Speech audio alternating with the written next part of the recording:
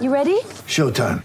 On May 3rd, summer starts with The Fall Guy. Let's do it later. Let's drink a spicy margarita. Make some bad decisions. Yes! Audiences are falling in love with the most entertaining film of the year. Fall Guy. Fall Guy? Fall guy. That's what the poster said. See Ryan Gosling and Emily Blunt in the movie critics say exists to make you happy. Trying to make it out? Nope. Because I don't either. It's not what I'm into right now. What are you into? Talking. Yeah. The Fall Guy. Only in theaters May 3rd. Rated PG-13.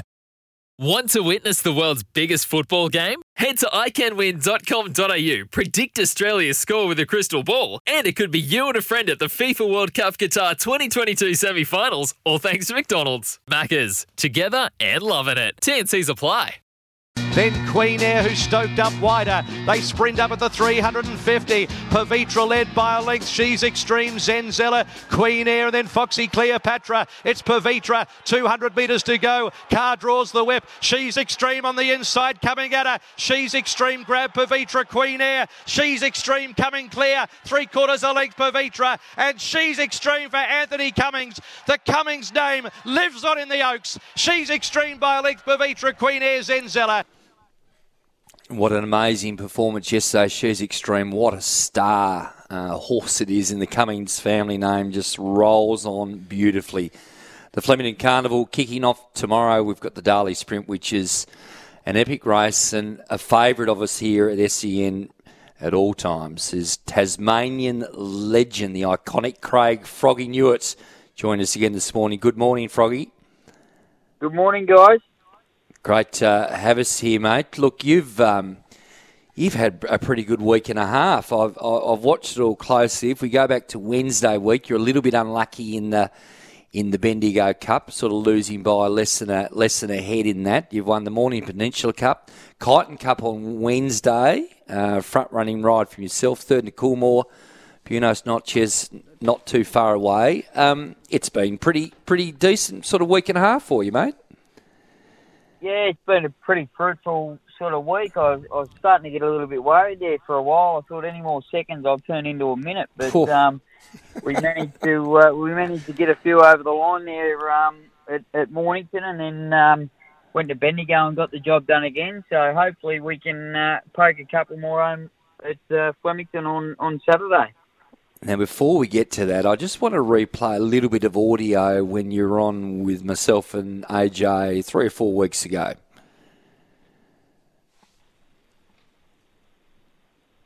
Sort of convinced him to start the sprint trip and just keep him fresh, and it almost worked the other day in the Danehill. I think one more stride and he would have nailed Giga Kick, who I think is going to he'll run a cheeky race in the Everest, that horse. He's a high-class horse himself.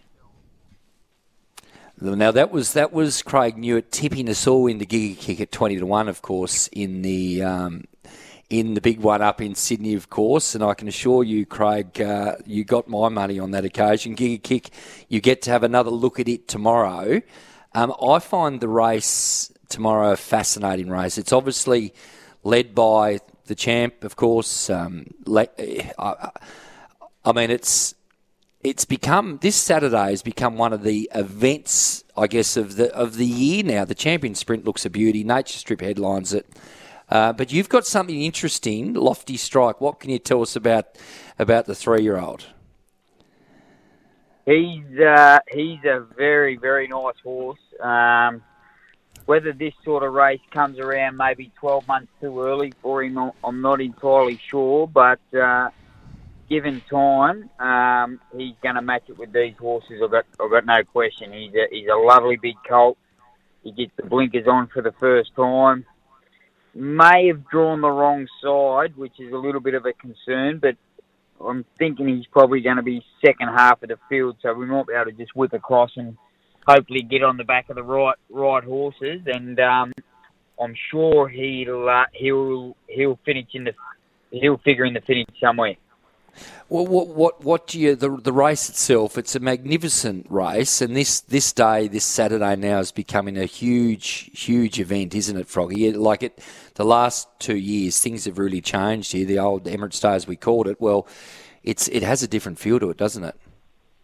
Yeah, it's sort of gone from possibly the third biggest day of the carnival to arguably the best now. Derby Day has always been down as the number one day, and then Melbourne Cup Day, and then obviously this day and Oaks Day sort of fades into the background. But the way they've programmed this now with the switch around to the McKinnon and a couple of other races, and bump the prize money up. This is, I would say, without a doubt, the best day's racing in Victoria for the year, because you've just got all the good horses there on the one day. Froggy, speaking of prize money, mate, I'm looking at the racing.com profile for yourself, and I won't announce the number, but it's made my eyes water. I'm hoping you can help me. I'm 112 kilos currently. What sort of regime would I need to get down to 52 so I can get amongst all this cash that seems to be floating around? I think if you amputate one of your legs and let yourself bleed out for a while, you may be some sort of hope. But yeah, obviously this time of year, it's a big advantage to be a lightweight rider. Hence the reason. That's the reason I got on this colt tomorrow. Hence the reason I picked up a ride in the Melbourne Cup, albeit he didn't. He wasn't right. But yeah, this time of the year, being a lightweight, there's a lot of opportunities going. Mate, how do you maintain that level of fitness and being a lightweight? There's obviously a lot of sacrifice that goes into that from a diet, training. Talk us through a little bit of that sacrifice and what your weekly program looks like. Well, I'm one that I tend to keep naturally fit anyway, because I basically race ride minimum 5 days a week. I try and average. I try and have 30 rides a week, and that naturally keeps you fit in itself. Hence the reason I've always been a natural sort of lightweight. So I tend to walk around about 54 or 55 kilos these days. Like I rode 53 on Saturday. Had a little sweat to ride 53. Straight after the race, drank plenty of fluids. As I'm walking out of the track, they didn't ask me, they just told me. They said, you're riding one in the Melbourne Cup at 50 kilos. So straight away I naturally thought, oh Jesus, it'll be interesting to see what weight I am when I get home. And I got home 54.5. So from Saturday to the Tuesday, I had to lose 4.5 kilos. That was just a fair amount of treadmill and bike, and then basically sweat the rest. So come race time, I basically drained every bit of fluid out of my body. I was probably as dry as a 7-day-old pretzel, but managed to get the weight down, which I would say there would only maybe be less than 5 jockeys be able to do that in that space of time in Victoria, or probably even Australia. So, mate, I'm pretty fortunate to be a lightweight. What's the recovery from that? Like that would be super draining on your body. If you're sacrificing food and you're sweating all the fluid out. How do you recover from that? Obviously, from a diet standpoint, you wouldn't be able to just woof back into normal foods. That'd have to be a slow process.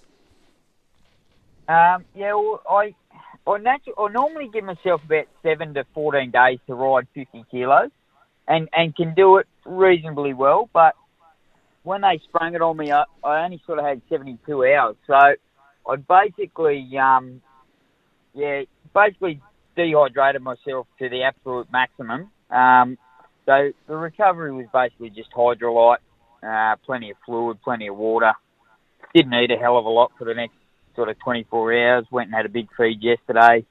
So now I got on the scales this morning. I'm spot on 53.5. So I've recovered pretty well, and this colt tomorrow's got 53.5. So there won't even be any. I won't even need to have a sweat to ride this horse tomorrow. So that's a big bonus. Before we talk about your other couple of rides tomorrow, can I take you back to the Melbourne Cup ride on Tuesday? If you'd said to me halfway around the course, you'd got across without too much trouble, sitting behind the leaders, on the rail. I thought you looked like you were travelling all right. The concern was clearly going to be the wet track. How did you feel halfway around, just sort of in behind the pace? Going out of the straight the first time, I couldn't have been happier. Sort of stayed out of most of the ruckus early and put him into a good spot. And the team had really filled me with confidence that the horse was going to run a big race had he sort of got into that position. But clearly there was an issue with him.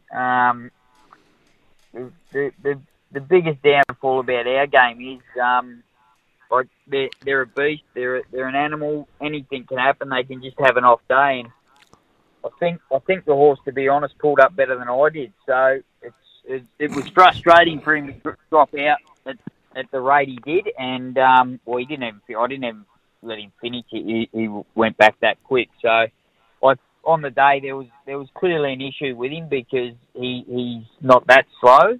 And for him to drop out like that, there was clearly an issue. So he seemed to have pulled up really well. So I'm not sure what the team made of it, but just one of those things. He's clearly just had an off day.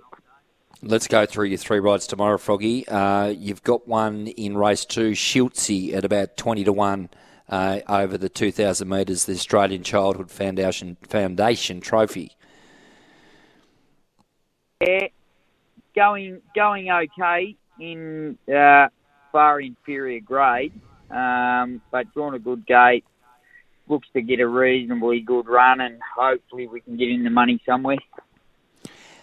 We talked about your ride in the Champions, in the Champions Sprint, and you're very, very, very feeling good about Lofty Strike.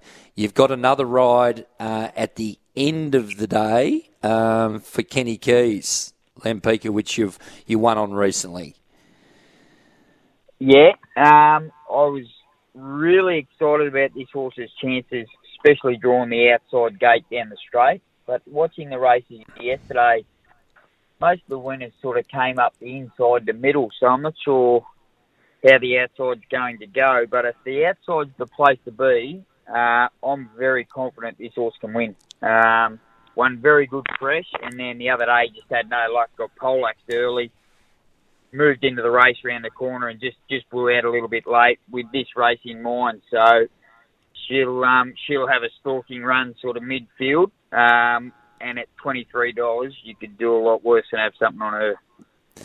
And what does the next couple of weeks look like for you, Froggy? I mean, you rarely have too many breaks. You ride as much as anybody. Do you sort of get into Sandown next week and see what you can pick up there? Is there a ride in the book over the next couple of weeks you're really excited about, apart from tomorrow, of course? Not so much really excited about. There's plenty of rides. Going to Pakenham tonight for one, which I think can win. Then same again to Benalla. Going there for one, which I think can win. Next week, Sandown. I'm riding a really nice horse called the Unicorn, which I won on at Mornington the other day. I go up there this morning. She's improved since her run, so she'll obviously take a step up in grade. But yeah, there's not anything really special to look forward to, but plenty of rides, plenty of nice rides, and hopefully a good one will pop up. Do you love it still the same, Froggy? 20 years you've been rolling now, probably a little over 20 as an apprentice that sort of lobbed at Devonport way back then. Is the enjoyment still the same for you? Yeah, it is. I've sort of got my priorities a lot the other way around now, especially with 4 boys and another one due in less than a month. So they're my priority from now on. But yeah, I do. I really enjoy riding. I love the competition. Love the thrill of winning, and just trying to find that next good one that can hopefully take myself and my family on a world holiday. It'd be nice. What about 8 or 10-seater now at your place with your 5th child coming up, mate? We've got a 7-seater, which I've told Bree suits us perfectly. Not sure about trying to find an 8-seater, but we'll see how we go. Craig Neward, thanks so much for joining us here on SEN Breakfast. No worries. Breakfast for Amy. The doers of Insurance and Harrison Agents, Tasmanian real estate experts. We're live on SEN Tassie across Tasmania and the SEN app. Let's go to a break and we're back shortly. Flash and Jeevesy with you.